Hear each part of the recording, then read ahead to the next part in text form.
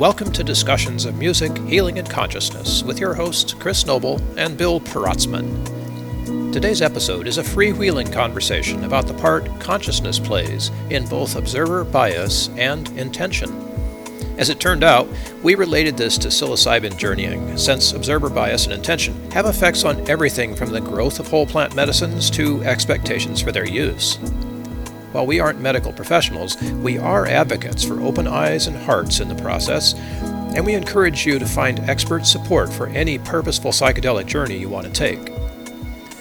We also explore the personal and communal experience of music, both standalone and with psychedelics, and offer some helpful pre- and post-trip encouragement and support. We'll be talking about all that and much, much more, as always, in these open conversations here on Discussions of Music, Healing, and Consciousness. I saw an interesting post on LinkedIn this morning, and I thought, hey, this could be a topic. The post was making the point that observer bias can affect the outcome of particularly a psilocybin trip, but a psychedelic experience. And I know we say in science we try to eliminate all the observer bias, and try to make things as unbiased as possible. But don't you want bias if you're in it to win it? It's like law of attraction and all of that. And I thought, hey, that's probably a worthy conversation here. Yeah, I mean, I want to hear more about this. That's all I've got. I mean, the post, Eric Osborne commented at length. He's like, well, this and that, and when we're doing this and whatever. And he made the observation, which from my upbringing, my religious upbringing, I understand, is how your thoughts or your presence influences the other person. Mm-hmm. And I mean, that's why certain people just can't be healers. Well, I mean, we know this with quantum physics too. There you go. The double slit experiment literally proves that the observer has complete manipulation over the outcome, in a sense. The particle would remain a particle, but if it's observed, it becomes a wave, or vice versa. Yeah. And so, I mean, we know this since I think the 40s or 50s. Yeah, it's old. And then we had the placebo effect, which is also very, very old, and it's constantly ignored, but still has to come up in stats. And I just laugh at sometimes the amount of statistics where the placebo effect and the actual drug itself that they're trying to test against are the same benefit. Like this works for 60% of patients, and so did the placebo effect for. So I'm like, what the hell's the better treatment here, guys? Exactly. And you've heard of homeopathy, right? Yeah. Yeah, so I mean, you can still get that stuff at our local health food store. Refresh my memory, actually, homeopathy. So now that you mention it, if let's say there's a molecule that's really good for us, or a substance like essential oil, something like that. But the benefits of that thing can still occur when it is attenuated to like hundreds of thousands of its original concentration.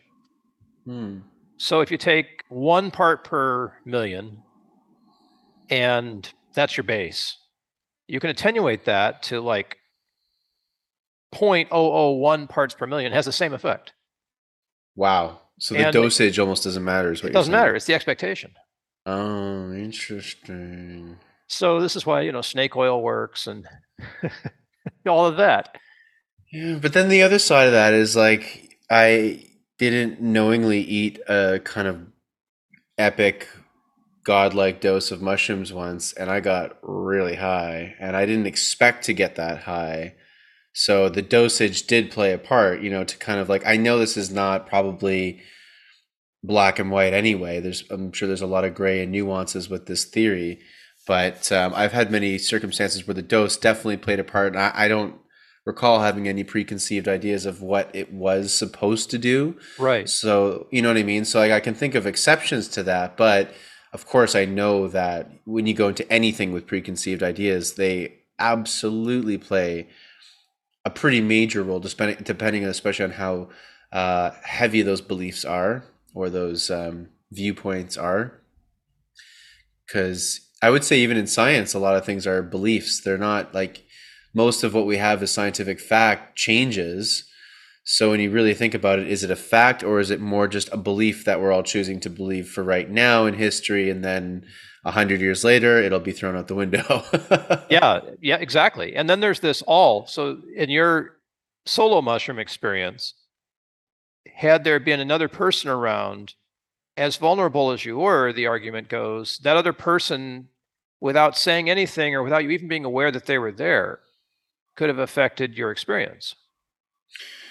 Well, and I'm curious to see what they say, why they say that's the case. Is it because of I'm thinking on a physical level, like are the sort of what you want to call electromagnetic auras, or toroidal Right, fields that right. our Yeah, bodies emit, right, that we know and we've measured, and the absolutely, that's why when you like someone you say, oh, I got a good vibe or vibration from their energy, from their field.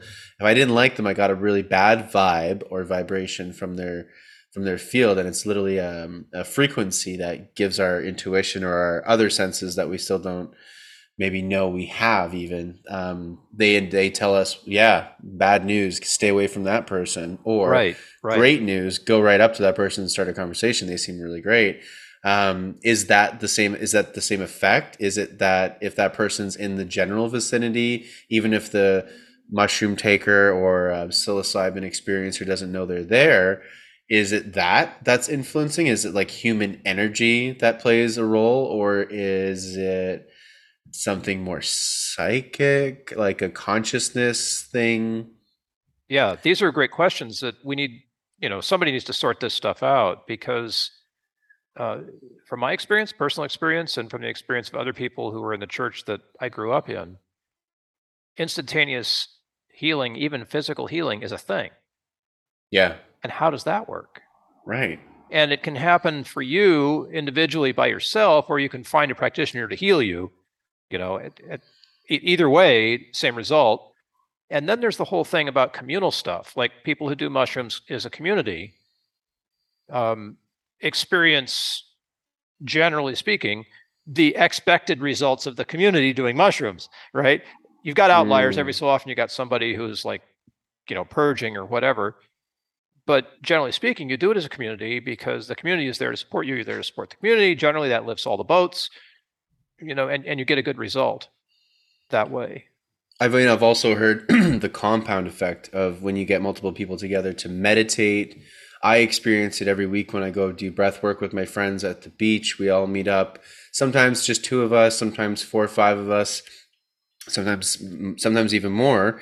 And the more people usually there, honestly, the more powerful. Like I do the same breath work. I mean, little variations, but not enough to make a huge difference. And it's Yeah. just like it's the people that I'm with. You can have all these wonderful experiences on your own, of course, but yeah, we know that that gets compounded quite a lot, and you can. It's again that same comparison of going to a concert versus listening to the same song Oh, right. Yeah. at home. At home. And again, you can have great experiences, but they're different. And when you're with people, people tend to augment whatever the situation. I mean, there's the monks that meditated in Washington D.C. when crime plummeted for those weeks that they were there. But there was a group of monks. It wasn't just one. It was a group of As a them. And group. so is Yeah. that why they had such a? They're already powerful people with really high frequencies, but then they're together. So there's like a harmony or a harmonization that happens where it's just like everything gets exponentially amplified. So is that what's going on too? I don't And know. is it necessary? Is it essential? I mean, we know in the terrible metaphor, but we know if we had, one violinist on stage, you wouldn't hear as well as if we had two.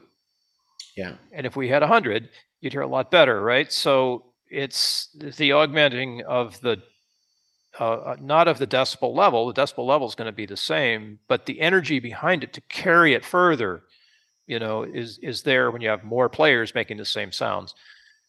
I wonder if it's related in some weird way to how sound works, and sound pressure. Yeah, because I'm like, was going back to the study for a sec, were they saying that so basically not only was it the dosage and maybe the type of medicine you're doing for psychedelics that plays a role, but it's also the people involved with you in that? Is that what they were really saying? Was like what was Yeah. the Was that what So, they're going for? not a study, to be fair, it was a LinkedIn post, but it was a conversation. And the conversation wound Right. up touching a guy who has some knowledge in this area. And his basic point was intentions matter, obviously. So, the more players that come to the stage with the same intention, essentially, um, the more profound the effect could be. Mm. And obviously, if you're showing up and your intention is the opposite of the rest of the people in the orchestra, to use that analogy, um, it's going to mess things up for the majority of the people, perhaps for all of them, and certainly for the listeners. Who's playing that sound? That guy doesn't Right. belong. Why is he here with his timpani? Right. When what we want to hear is this violin melody. Mm. So, it bears, I think, some thought. Because if you are someone who, like me, was considering doing mushrooms for the first time, um, intentions matter. So, how do I structure my own preparation so that I'm ready for that? How much of it do I turn over to the guides? How much do I sort of keep to myself? How much anticipation, expectation do I need to have if I'm going into a very vulnerable space where intentions that are not close to my surface might bubble up and become more powerful, in a way? Yeah. I mean, So, just is this answering or getting close to the question? It's a great question, Chris. yeah. Well, it makes me think, Bill, like it's a great point that you brought up. I think we should touch on this a little bit. So let's say you haven't done mushrooms yet, or you haven't done a particular psychedelic yet. I've yet to still do acid or LSD, which I think I've done a good amount of the other ones, but that one I haven't, or ayahuasca as well. But anyway, so there's actually quite a few I haven't. So this applies to me as well when I'm going to go into a new experience, basically. And a lot of things matter. One thing that I really try to do is actually take away as many of the preconceived ideas as I can about what it's going to do for me. Agreed. Yes. Now, if I'm going in with the sole intention of healing something really specific, let's say a childhood trauma or an addiction, like lots of people do with ayahuasca, for example, like I just want to quit smoking, let's just use that as an example. Yeah. Then that makes sense to go in with a really clear intention. And I would say you're probably going to have a reasonably successful experience, unless your addiction to smoking is actually related and connected to something completely different. And in that case, the medicine might bring that about. And you're like, oh, it's not smoking that's the issue. It's something else, perhaps, maybe. So, yeah, this is a really important point. So, I think what you're suggesting is completely aligned with the work that Gabor Mate has done up your way, where it's not really the addictive substance. There's something else below that of which the addiction is a symptom. Exactly. So if you can get to the thing that's below that, and oftentimes, from what I understand, sometimes confronting those things that are below the obvious, my desire is to stop smoking. Confronting what's below that can often be terrifying. Well, usually it is, to be honest. This isn't easy work. And going into the depths of the darkest shadows of our being and our psyche and or really our consciousness is, from my personal experience, it's the hardest possible work I think you could ever do. Yes. It really is. It's everything but comfortable. It's extremely vulnerable in terms of where it strips away all of the kind of shields that we hide behind without even knowing, not to anyone's fault or anything, because we don't even know we're doing it. And so these psychedelics are amazing at just like kind of lifting the veil of our waking reality and how we present ourselves to even ourselves and our, the rest of the world. And it can be quite, you can feel very naked, and you can feel very seen Yes. in a lot of senses. And I mean, like, you're seeing yourself in a new way, and it can be very uncomfortable. But that's not to mistake that feeling with a quote unquote bad trip, which I know I have done in the past. It was a terrible trip. Was it? Or was it just showing me something that was deeply uncomfortable, but it was the truth? And so the reason why I also try to, you can have an intention, that's fine, that's usually important, but to go in with an idea of the specifics of how it's going to go, how it's going to be, what I even expect to feel like or see happen, feel happen. I try to throw all that out the window because my experiences, especially the best trips that I've ever had or the most successful, have always been nothing ever what I expected them to be. And I really Yeah. now know that I got to get that idea out of my head if I want to have a good, successful, fun, maybe not fun is not the right word, but a successful, let's say, experience. I got to get these ideas of what it should be or could be or will be well out of my head. And intention's okay, but the expectations, I think, are what can be a little dicey because then it makes it really easy for you to be like, oh, this is what I expected. I'm like, well, yeah, no, duh. It's probably never going to be what you expect. And that's the whole point of it, right? I'm going to be very gracious here because if someone has a psychedelic experience that cures their addiction, for example, um, I don't really care how that happened. I'm curious and I would like to know, if I could talk to the person, I would love to sort of get their story about that. But the fact that there's one less addict in the world is beautiful to me. Yeah. You know, hooray, however that happened, let's celebrate, right? And certainly for the person who's had the relief from an addiction that's like wrecking your life, uh, what a blessing. Yeah. Can't argue with that. But I'm not so sure that I there's like awareness and expectation and stuff that we talk about sort of in a spiritual sense. And then there's clinical protocol. Like this is the protocol that will cure your addiction from smoking. Right. It's like X grams of psilocybin, blah, blah, blah.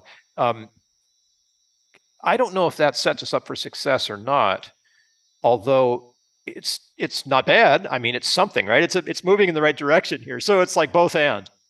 Right? If somebody's not ready to do the deep spiritual work and their addiction to cigarette smoking is cured for whatever period of time, maybe a lifetime, hooray, celebrate. Yeah. You know, and if they are ready for a deeper spiritual dive and that kind of stuff comes up and it's part of the whole process, even if it results in a less than blissful trip, is that so bad? No.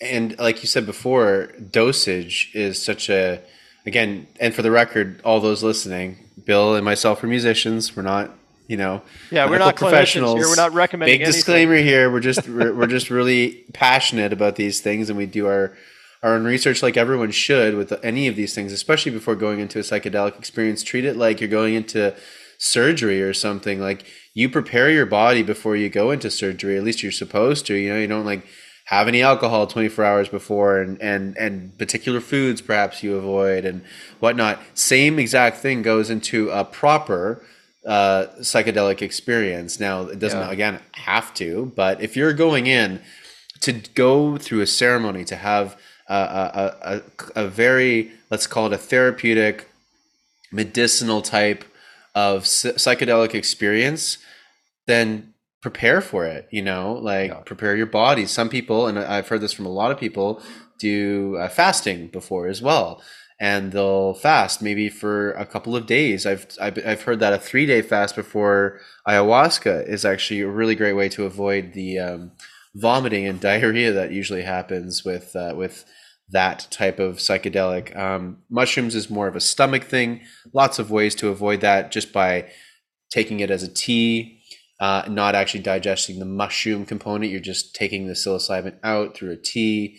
I find that to be great, especially with lemon and ginger. Also tastes a hell of a lot better. I hate the taste of mushrooms, the magic ones. And then it comes into, of course, like with anything, what type of mushroom? And that's another misconception with psychedelic mushrooms. There's not just one. There's actually a ton. Just like with weed, there's different strains of cannabis. Well, the same goes for mushrooms. I was actually on a farm out on Vancouver Island this summer that was growing medicinal and edible mushrooms for the government, and took a look at, I think, just 4 of the strains out of I think hundreds, literally, certainly tens of them, but I think over 100 strains but specifically magic mushrooms. There's literally millions of strains of mushroom and fungi, as we know from a lot of different things, including the Fantastic Fungi documentary on Netflix, which everyone should check out at some point. It's fantastic. But it depends on the strain, depends on your body type, depends on how much experience you've had doing it, et cetera, et cetera, et cetera. So, going back to the idea of like having, good old Western medicine approach of, okay, well, this dose will work for this, for adults, and this dose will be for kids or whatever. I don't think that's going to work nearly as well with psychedelics. It's going to have to be a lot more based on the individual, and we'll see how it gets rolled out. But also, like you said, at least it's happening. Yes, at least it's people are doing something Thank better, God. Yeah. right? Yeah, and the more that we can. So as we're talking about this, intention matters. I wonder about the intention of the mushroom itself as an organism. We hear a lot about how psilocybin-based compounds are being synthesized and psychedelic compounds are being synthesized, and they have effects, no doubt. But if we are considering observer bias, we also have to consider the manufacturer bias, perhaps. Great point, Bill. Right? So if you're involved in growing medicinal mushrooms, edible mushrooms, if you're involved in growing anything and you've tried it before, you're going to know that your ability to grow plants has a lot to do with the attitude and care that you bring to it. And plants really do respond. I know there's science on this now. They even respond to music. Yeah. So do mushrooms. We haven't really focused as a human society on mushrooms before, and now we're focusing on them hugely. I wonder what our this giant ball of attention is now that's focused on fabulous fungi for the first time in history widely is doing to our mushroom crop, right? Well, it's a great point, and I would say first time we've focused on it in modern history.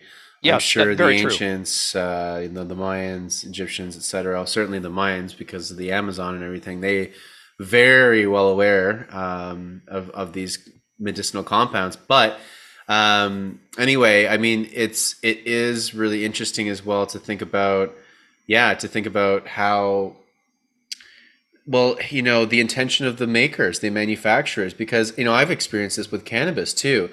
There is a huge, and I've experienced this with mushrooms as well.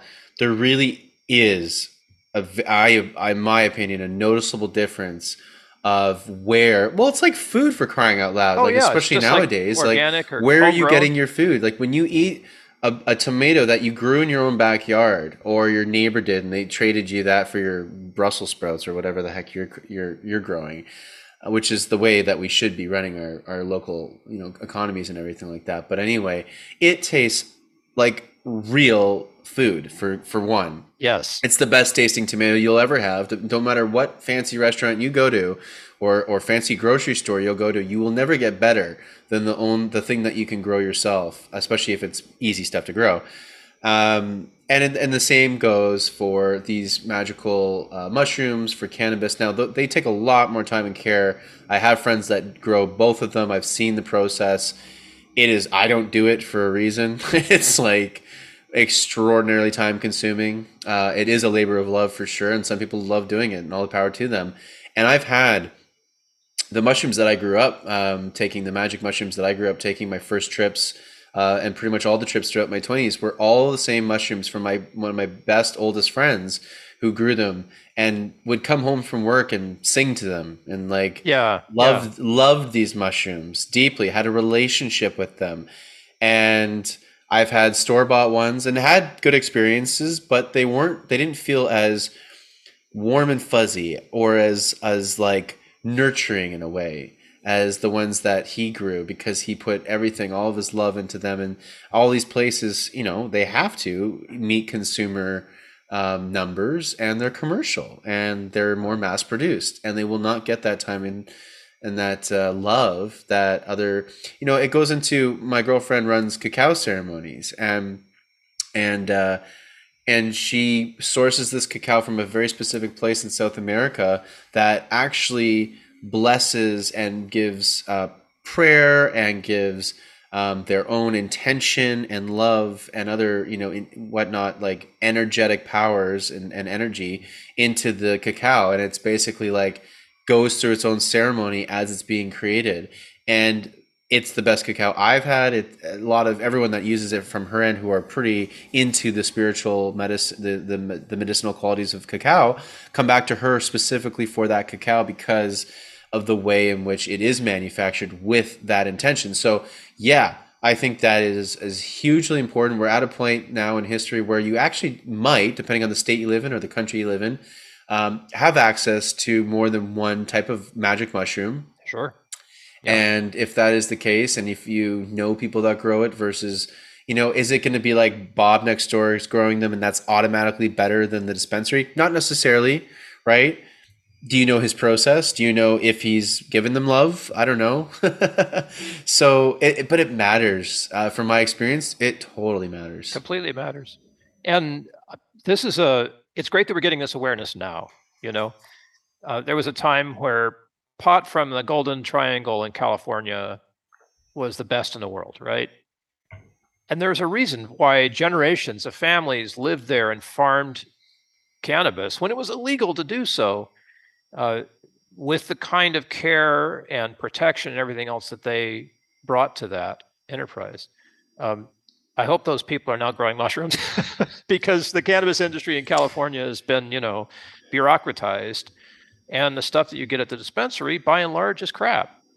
You know what it is? And I've actually already started to move slightly back to getting, there's a pattern here we're seeing, right? Going local and getting the real organic stuff. Almost anything now in a dispensary for cannabis is not organic. And there's, you pay for it in different ways that you don't even know until you experience a local truly organic piece of cannabis or magic mushroom, and then you're like, oh my god, this is a huge difference. Just like when you bite into that tomato from the backyard versus the store down the street. So, and if you like tomatoes, great, go for it, because we can grow better tomatoes now than we could probably at any time in history on the organic farm, on the commercial farm. That's all great, but the nutritional value, yes, of a homegrown tomato is far and away different than anything else. And it's not just because you grew it yourself and brought your intention to it, although I think that's part of it. Definitely. But it's something to be aware of. And if you're preparing, for example, to take mushrooms for the first time or do any other kind of a psychedelic journey, an intentional psychedelic journey, it's a good question to ask. In addition to the practical things like fasting and the other stuff that you were talking about, Chris, this is a very beautiful substance. Oh yeah. That's been around. Not something that was manufactured and LSD, that's great. I mean, we've been able to synthesize some pretty cool chemicals. Yeah. Have you heard about 2-CB, the sex drug? No. What's synthesized that? chemical, right? So it's like it has all the benefits of ecstasy without the hangover, right? Oh, interesting. But we've got others. DMT, there's a bunch of different versions of that now. Yes. Synthesized chemical. It's the same kind of a trip, but lasts 15 minutes. It's like the businessman's high. So, great, cool, if they help. But I'm advocating for whole plant medicines here, but also for everything that goes into making a whole plant medicine beautiful, including the intention that you as a user bring to it and that the grower brought to its production on your behalf. Without getting into a completely other topic here, I mean, that is a big thing, is like you said, cannabis was grown by all the lovers of cannabis and local people and families while it was, ridiculously made illegal for decades. And then the second it's legal, of course, it gets gobbled up by the corporations and now has lost all of its, integrity and all of its value. And nutrition, as you could use as a word that would imply, as we both know, like you go back to somebody who's grown it, locally, and you're like, yeah, this is a million times better. It's also not going to have all the pesticides like all the new stuff has. We have to go through that whole song and dance again with this industry, and mushrooms will be the same. There's, it's going to happen because that's the system that we all live in. So it's something to be aware, but that's also, that awareness will help change these patterns from continuously getting gobbled up and then taken into a much less beneficial direction by the large corporations. Diluted in a way is what very diluted. Think of it. It's like that homeopathy thing we were talking about. It's still there, but all of the all of the non-scientific measurable stuff is as much a part of the substance as the measurable scientific stuff. Yeah, I mean, just look into Dr. Emoto's, hidden messages of water for Yes, there you go. anyone who's skeptical of that, and be as skeptical as you want. It's important to be skeptical, but go in and look into this research by Dr. Emoto, and you'll see that the water crystals that he photographed after receiving just different types of emotion, like love or versus anger, were dramatically different. And these are the molecules that make up water, meaning water listens to how you feel and it responds accordingly.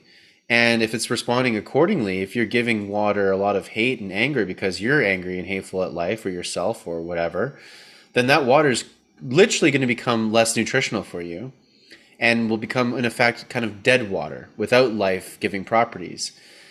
Versus the opposite, you give your water love and appreciation and gratitude, it will respond accordingly. This isn't just hippy dippy new age crap. This is like, again, science that's been photographed, documented, and beneficial types of music versus angry types of music, et cetera, et cetera. It's been proven. Even just writing down a word, not even saying it or thinking it, writing it down and then putting it on the glass of water that's being studied. But not just that, the only way that it had an effect was if the words were turned inward to face the water. Like, that's how specific this gets because it matters, because it does respond, and everything's made of water. Everything has an element of H2O in it. We're 73% water. This planet's close to 70% water, just like we are. We're mostly on a water planet here. I mean, everything is water. All of our food has water. So it's like, the mushrooms that you're consuming in your, even though they've been dried out, they had water in them. And I think this goes far beyond water. We just have only studied water, but it's all the molecules, all the things that make up matter respond to how we feel and how we think. So you're absolutely right, Bill. Of course it matters, arguably, and maybe one day we'll be able to scientifically prove this. It matters way more than the physical stuff. Probably. Which, even if we're getting good results in the physical stuff, I just want to say there's better, there's more. Yeah. Right? There's usually more to everything when we think we're done, right? Well, we can get into really crazy, just really briefly, I was looking into Dolores Cannon, and Dolores Cannon has some really interesting, for those who don't know, she basically worked as a hypnotist for many decades, and the regressions that she brought her clients through were pretty incredible into giving light into a lot of ancient history and myths like Atlantis, people that experienced lifetimes in Atlantis, and all these really fascinating things, ancient Egypt, etc.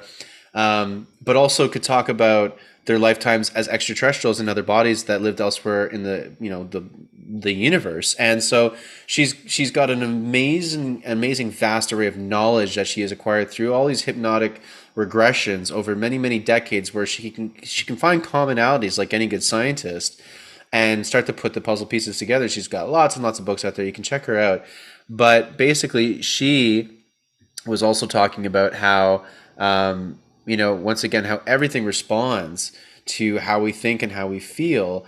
And, that this is actually used to be understood quite commonly among people. Yeah, it was sort of common knowledge. This really was common knowledge, just like how we're talking about, hey, psilocybin mushrooms are kind of cool, right? They kind of sort of help. This would be the most hilarious no-brainer to a lot of these ancient cultures who are like, yeah, that's like the foremost, one of the biggest parts of our medical, industry, or maybe they wouldn't be really considered an industry back then. Maybe it would be just a part of health in general. Maybe they don't have categories like that, or maybe they didn't commercialize everything like we do today, but either way, this was common knowledge. I mean, the ancients even have depictions of lots of psychedelic drug use that you can interpret. A lot of these, even cave drawings, have been kind of correlated to different psychedelic trips. That a lot of anthropologists even think that we got at least boosts in our evolution specifically from digesting psychedelic plants, for that matter. Nice.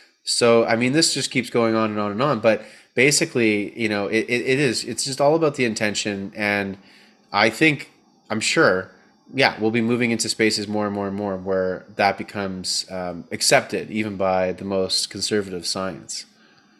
Do you think that even something as sort of important but not yet completely measurable as observer bias is actually the practice of the paradox, now and not yet, both and? Mm, Like observer bias can skew an experiment, but what if you want the beneficial result of that experiment, right. right? Is that so bad? I don't think, I think you're right. I think it kind of goes back to the intention and like how it's used. If you work that to your advantage, why the heck couldn't it not? Why couldn't it work? And a bit of also, I just wanted to backtrack for a second because I remembered why I brought up Dolores Cannon in the first place. It wasn't just for that point. It was also because she's done a lot of interesting healings for people who have got, like, let's say, a physical injury, and she goes and into a regression hypnotherapy with them. They go back to a lifetime in Atlantis, for example, and heal this trauma from this lifetime. It sounds like complete hogwash or whatever term you want to throw. It sounds outlandish, but she has so many documented reports of these people coming back and be like, "Oh, my scoliosis like went away. My leg pain that I've had for decades just vanished over the weekend." My girlfriend who does bioenergy healing, which is like a form of Reiki, but more a little different, and uses like the like we were talking about before, the electromagnetic sphere or the toroidal energy field that inhabits and circulates all humans and the planet and probably most life forms. She interacts with that in her treatment, and she doesn't physically touch you at all. And yet, the reason she even got into it, she was a scientist um, who studied what the heck was it? She studied not nutrition, but environmental toxicology. There it is. And so she was in a very science based lifestyle at that point and had these crippling knee injuries for many years. She's on crutches for a long, long time. Tried all these modalities in Western medicine. None of them worked. All of her doctors said she couldn't walk again. She wouldn't be walking properly. She'd be using crutches her whole life. And she was in her 20s when this was all happening. And then she discovered bioenergy, went to a weekend workshop, and came out of it holding her crutches, not needing them anymore, and hasn't looked back since, over one weekend. So again, when you talk about miracle sort of healings happening in your church, and people usually, at least in my upbringing that was not religious, would look at those things and go, "Ha, what a load of BS. That's so silly. Look at those silly people thinking that they're all healed." And meanwhile, but the joke's on them because they are healed and they did get incredible things just from believing it, right? Just from and being in a room with people that believe that. That is still to this day extremely, extremely powerful. So there is credibility to that, and there's just so much that we still don't understand about health, about our bodies, and a million other things that affect them, right? Exactly. And yeah, Dolores Cannon is worth a read. I'll put a link or something in the show notes so people can find her work. It's outstanding. Yeah, it's And fascinating. Yeah. you can read it and go, "Oh, this is never but you can read it, right?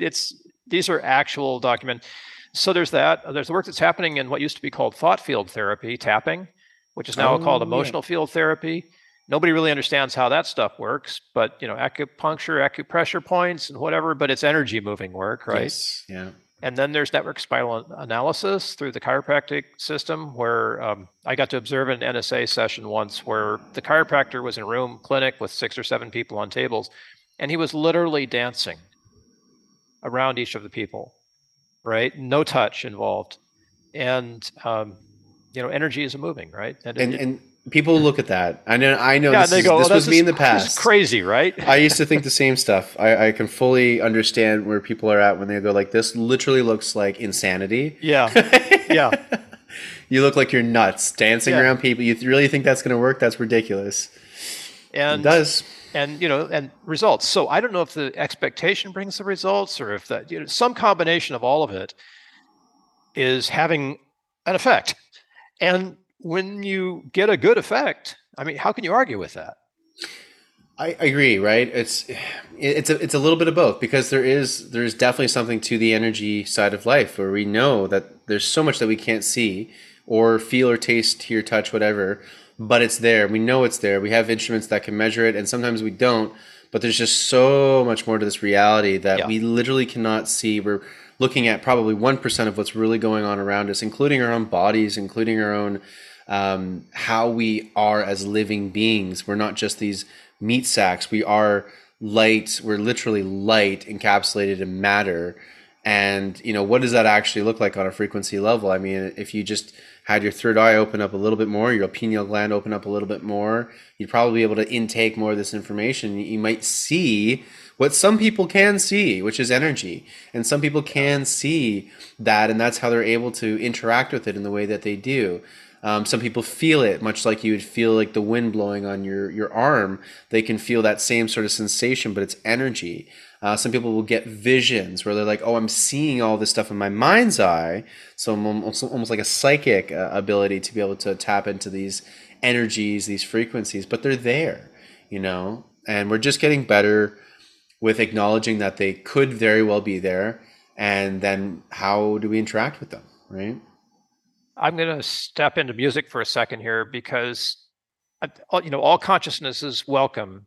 If the consciousness that you're at is like a psilocybin trip will cure my smoking addiction, fantastic. If the consciousness that you're at is a psilocybin trip will put me in touch with astral beings, fine, cool. Just all levels welcome. But guess what you can do to bring all those levels of consciousness together at one moment in time? Make music.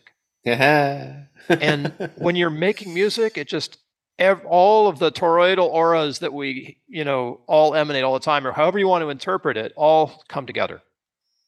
There's a unified field around the shared experience of music that is so beautiful. And we do that all the time without even thinking about it. We dance together, we sing together, we go to concerts together. I mean, even in this stuffed shirt sort of classical music environment, you can still see that people are all there with some kind of an intention together. And that powerful group intention is a great way of being able to be safely vulnerable and open up to whatever the information is, whatever the emotional content is, whatever the experience is that music has for you, in the presence of other people as well who are doing the same. And that's really what we want right now. We don't want to divide ourselves anymore. We're already divided enough. Truly. And I don't know if you've noticed this, but there's like an explosion of books out there about forgiveness and grace and how to deal with trauma. It's like in the last 20 years or so, the world's gone nuts on how do we deal with the tough stuff in life. Instead of just discard it and drink it away. Yeah, instead of or positive toxic positivity, like ignoring it, stuffing it aside. Yeah. There's a welcome, I don't say, it's probably not welcome is not the right word, but there's an understanding that suffering is a gateway now.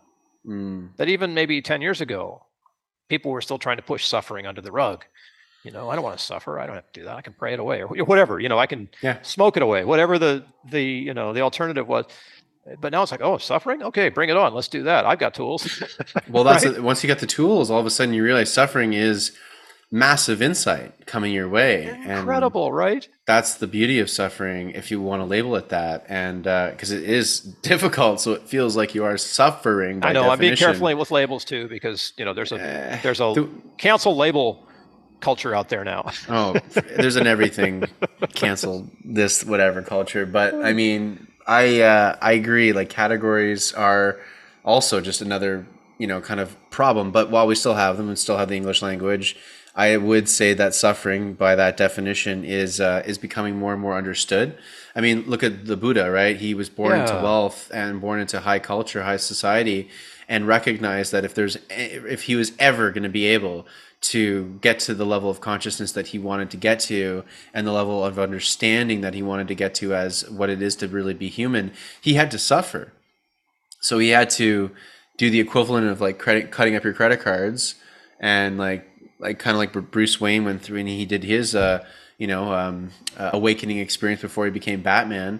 Had to get rid of all the wealth, had to leave it all behind as much as he possibly even could, and go into poverty, go into these darker shadows of society and of human, life and existence, just so that you could understand and learn and gain so much from those experiences. And those were like catalysts for how he got to where he got to in his quite obviously pretty influential, in a very positive way, journey for the Buddha. So, suffering clearly is a part of life. Otherwise, we wouldn't suffer. I mean, I don't think we experience anything we're not meant to experience. And that's hard for a lot of people to hear, especially for those who have had unimaginable suffering. And I mean, we're not saying at all that that stuff is fine or that you should just suck it up. It's like, no, there's many people out there that have horrific lives, to be real.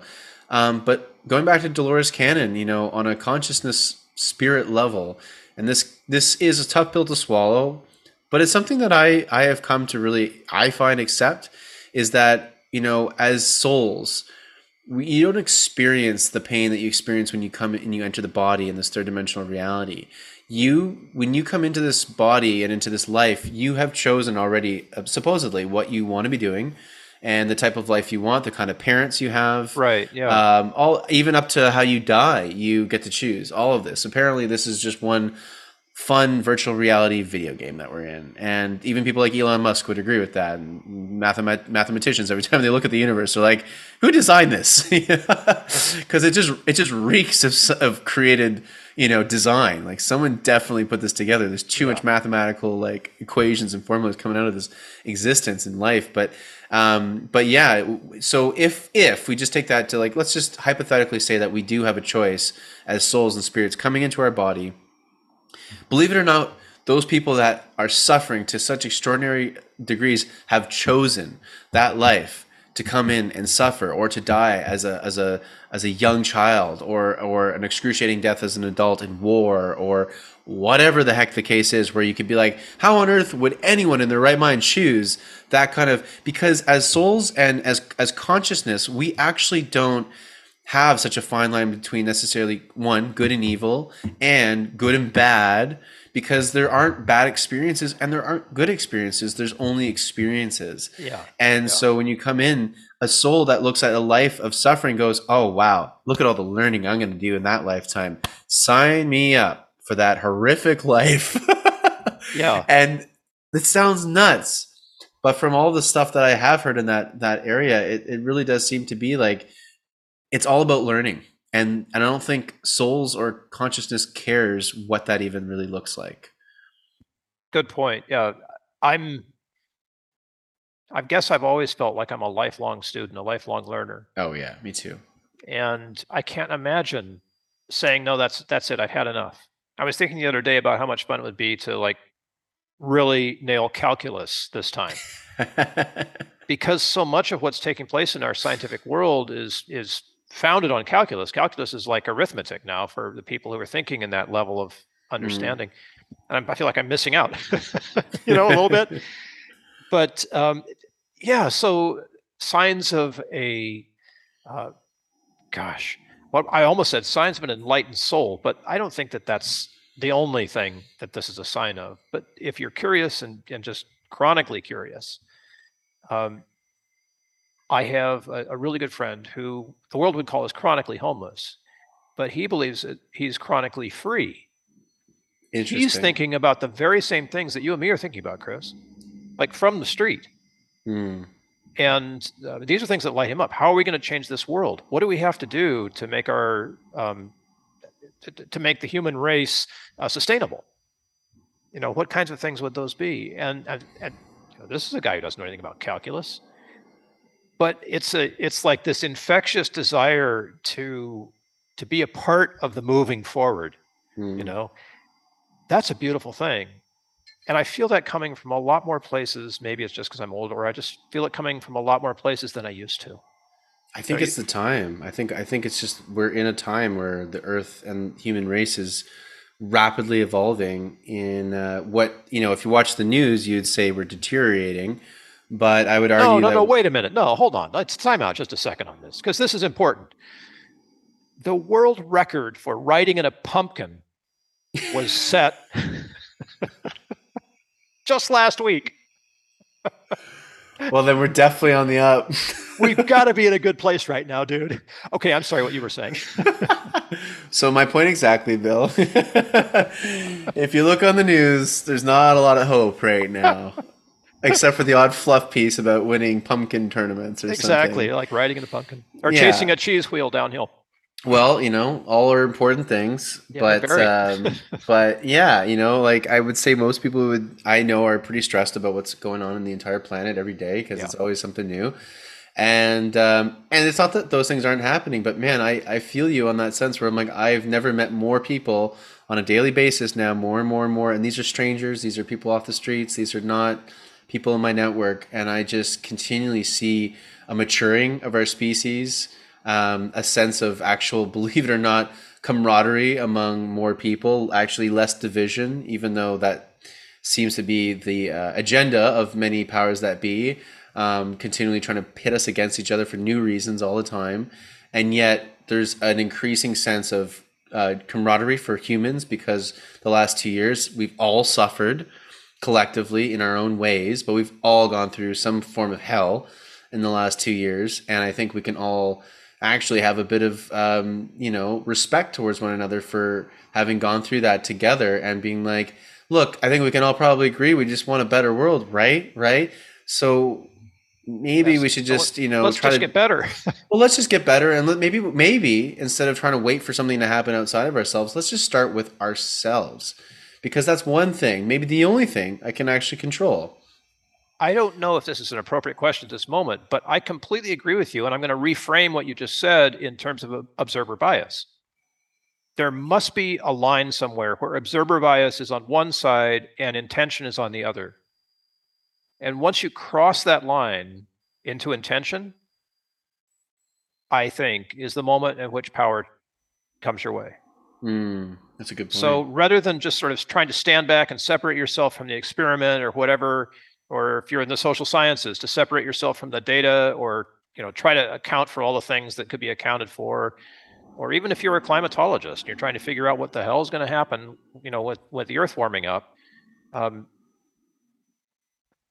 why worry about observer bias if the intention that we all want is something better than what we have? Who cares? Yeah. I mean, we could futz around with observer bias when it makes sense. I don't know what that would be. Maybe a nuclear physicist or something. But Sure. if we want to go to Mars, we got to start with an intention and let the science follow that. If we want to make our world a better place, that's a pretty broad intention. Starting with that seems to be a much better thing than starting with fighting again about Right. some stupid thing that doesn't matter and to the health of the world. And isn't it lovely that those kinds of things are coming along, whether or not the scientists will call that observer bias in a mushroom trip. Who cares if it's good? Yeah. Right? If it's helping people, especially if that's the desired effect, which it is for the most part with psychedelic mushrooms or any kind of those substances, right? And I again, agree. with advisement, because Chris and I can't sit here and tell you what to do. That's not our job. But we can encourage you, right? And if we're encouraging your good intentions, then we're doing our job. That's all it is. And I think we say this every single episode, which is, always bring it back to yourself, think for yourself. Going into the psychedelics is a beautiful journey because it already is you're showing yourself that you care enough about your own development and your own improvement and your own healing that you're willing to take a journey into the unknown, right? And that's a huge leap of faith, and that tells your body and yourself, which, believe it or not, actually makes a huge impact. Because if you think about all the things that we're probably telling ourselves every day, and myself included, these are old stories and programs probably Sure, going yeah. well back to childhood All the that stuff are that's just spinning. not the nicest. Let's be honest, not always Yeah. the best stories or thoughts or belief systems that we're telling ourselves every day. So this is a nice chance to reprogram and to show yourself that, like, okay, I'm going to try this thing and I'm going to do my research. I'll do the best I can to set myself up for success. I'll take that leap of faith. I'll have the experience and then I'll go from there, basically. But I'm doing it because I care about myself enough to try something that honestly seems to be, statistically speaking, and from all the anecdotal evidence too, seems to be really, really, really beneficial for so many different things, and ultimately just for the betterment of humanity, for the evolution of your own self and your psyche and your consciousness, because that's really what these plants are here to do, is to evolve human consciousness. It's really what it all that I find these things do are they peel away our restricted layers of Yes, well observation. said, Chris. Exactly. That's really all that's going on. It might feel like a ton of stuff happening, but all that's actually really going on is it's actually bringing us back to our truer selves without all of Yeah. the cognitive dissonance, as well as just physical layers of, I mean, for example, most water in North America has fluoride in it. Fluoride is actually calcifies the pineal gland in your brain. The pineal gland is what ancients would refer to as your third eye, and that's a chakra system, and that's a huge area apparently where you get to see and observe these higher dimensions and energy, all the things. So it's like, oh, I can't see these things. Well, there's a good reason why. One, because we were taught since day one that those things don't exist. So if you don't believe something, belief is everything. It truly is. You know, if someone convinces you something, it is absolutely real in your reality. And your body literally doesn't know the difference. Even that's what we know is stress. Your body doesn't know the difference of you getting chased by a lion and you freaking out about missing work in traffic. It's the same chemical reaction. So anyway, it's an interesting road to go down with these psychedelics. But I think just to bring it back, you know, like you're saying, it's up to the individual, and we really do give you guys, guys and gals listening to this podcast, always bring it back to yourself, do your own research, and and do what feels comfortable for you. You're going to be pushing your comfort zone, but don't go to such an extreme where, you know what I mean, you're completely out of any realm of comfort. These are pretty powerful substances, and you do want to try to ease yourself into them. And because the last thing you want to do, for the most part, is to do what a lot of people have in the past, like myself included, and you just do an insane amount, have a ridiculous experience that you can't even comprehend. And although they were still life changing for me, I really wish I was more cognizant of what I was doing in those times. So, just like anything, temperance, respect for the medicine, respect for yourself, all those good things. Just bring it into the equation, and I'm sure we trust that you'll have the experience that it was needed for you. Definitely. Definitely. And if that's your intention. You're intending to have not a good, or just to have an insanely crazy experience of like astral traveling and angels or beings coming to you and all that, go for it. I've had friends that have had that. So sounds awesome. Seriously, right? So yes, you know yourself, trust yourself, trust your intuition on this. This is an intuitive thing, getting involved with whole plant medicine. And you'll find your intuition is there for you. It's actually going to serve you well.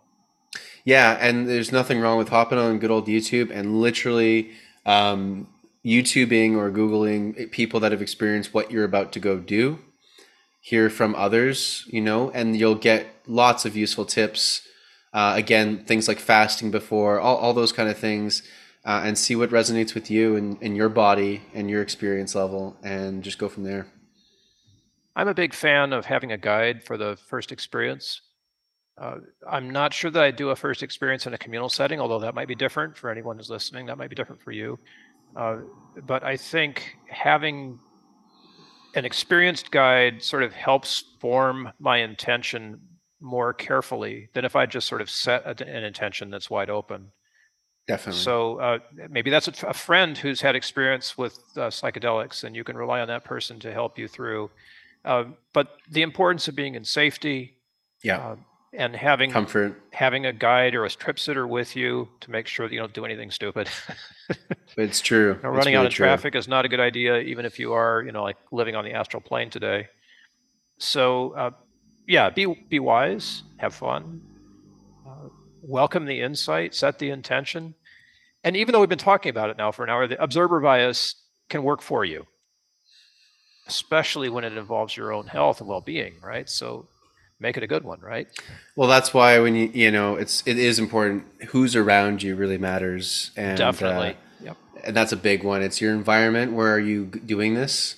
A lot of people do like to be in nature, although the best of both worlds is to have like a place that, like a house or a cottage even, would be the best, and to be out in nature so you can walk out, be in nature, but then immediately have amenities and comfort right, close by too.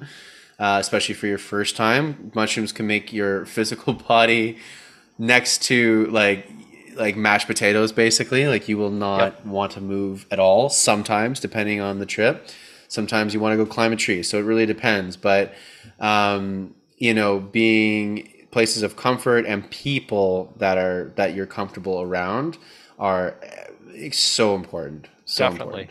Yeah, people you can trust, who trust you as well. Yep. And who can get in your face if you start to act out. Yeah, can tell you the right thing to do, basically, in that time, and talk some sense into you lovingly. Lovingly, yes. What a wonderful experience we all get to have, whether we're sitting for a trip or participating in it, to connect with each other at a level that is so much better than the day-to-day, social media sniping that we. You will connect in ways you could never imagine connection. And that's the other beautiful part of psychedelics is I was lucky to have them at such a young age where I knew what deep connection actually was. Yes. Because of what I attained in those states of consciousness where you're like, oh, that's love. Right. Oh, that's connection. And like my love for nature, like I love nature like I love my grandmother, like it's not just like, oh, it's pretty outside, yay. It's like, no, there is a deep reverence and love because of psychedelics opened that up for me. And I literally was connecting with a being, with a consciousness of the planet. And that planet is so lovely. And she's just the most beautiful spirit. I love her very dearly, and I can speak like that because I've literally had those connection experiences, of course, off of psychedelics, but psychedelics really helped get my brain trained. Yes. To then experience that after the fact, sober, no problem. And there'll be many times where I'm like, "Wow, I feel like I'm on mushrooms right now," because whatever's going on is so beautiful and spectacular, and I feel so connected, or the colors are more vibrant, or whatever's going on. And it reminds me of a psychedelic trip because those trips really opened me up to be able to be like that more often in normal states of consciousness and sober, basically. I don't know if there's anything else we can add to this. This is just it's turning into such a beautiful encouragement for people to expand the kind of love that you are capable of offering already. Yes. Just to unlock that a little bit, even if it's a little bit, right? And expand the consciousness. Where as great as you are already, expand it. There's more, right? There's always more. Yeah. And anything that gets you to that place is much better than suffering. I mean, to be honest, even though we got to learn to do suffering well too. Yeah. So I just one heroic journey. There's a bunch of them. Take my word for it. I'm not the only one out there, but what a great opportunity and invitation. And also, what a joyous potential. If we can bring that into our observer bias, right? Let's set that intention, because why not? What do you want? More of the same old? More suffering? Thanks. More of the grind? When there's so much more available. Yep, and that's what we're moving into, a whole new world of incredible possibilities and opportunities. So, I think that's a great place to end it, Bill. So, amen, brother. I think happy tripping to those listening, and just be safe and be kind to yourself, at the end of the day. Yes. What is that song? All there is love. And all you need is love. All you need is love, and you have no idea. Yep.